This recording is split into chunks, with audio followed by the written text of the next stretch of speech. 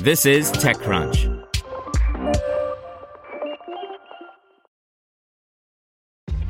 This episode is brought to you by ShipStation. You know, some things take a lot of work, like sending little robots to far-off distant planets. And just as that's challenging, so too is running a successful e-commerce business, especially when there's so much to do. So I want to introduce you all to ShipStation. Now, I love using ShipStation because of its easy-to-use dashboard, which makes managing orders and printing labels a breeze and super smooth. Oh, and the customer service is just out of this world.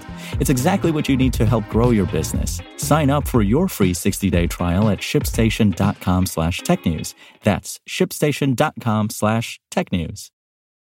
This podcast is supported by Tools and Weapons, the podcast hosted by Microsoft Vice Chair and President Brad Smith. Each episode features insight you won't find anywhere else from the center of the conversation surrounding emerging technologies like AI. Right now in the podcast, you can hear a special episode where Brad Smith lays out Microsoft's vision for a vibrant marketplace driving the new AI economy. To hear more, follow or subscribe to Tools and Weapons with Brad Smith wherever you get your podcasts. This is TechCrunch. Here's your Daily Crunch.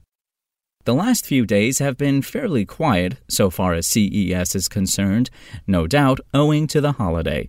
The last major dropout came from Microsoft, which confirmed it would no longer be traveling to Las Vegas for the event. That news followed similar announcements from GM, Google, Lenovo, Intel, T-Mobile, AT&T, Meta, Twitter, Amazon, TikTok, and Pinterest. However, a number of big names are still confirmed for next week's show, including Samsung, LG, BMW, Qualcomm, and Sony. Nonprofit organization Black Girls Code CEO and co-founder Kimberly Bryant has been suspended. In a statement to TechCrunch, the Black Girls Code board of directors said that they formed a special committee to review and evaluate complaints made by current and former employees about Bryant's conduct. The board formed a special committee to review the complaints and placed Bryant on paid administrative leave last week to ensure a full and fair review process. And according to PitchBook data, faith-based, mostly Christian apps attracted $175.3 million in venture funding this year through mid-December, more than tripling the $48.5 million they attracted from VCs last year.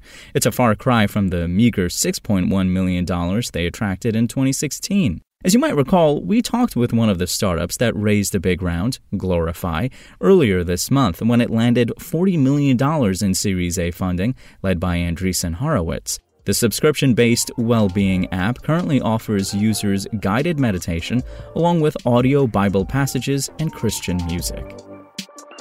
Now let's see what's going on in the world of startups. Neobank Jupiter has raised about $86 million in a new financing round as the Bangalore-based startup gears up to offer its customers lending and wealth management services. And Global Bees, which raised one of the largest Series A financing rounds in India earlier this year, has entered the Unicorn Club as the firm scales its Thrasio-like house of brands. That's all for today. For more from TechCrunch, go to TechCrunch.com.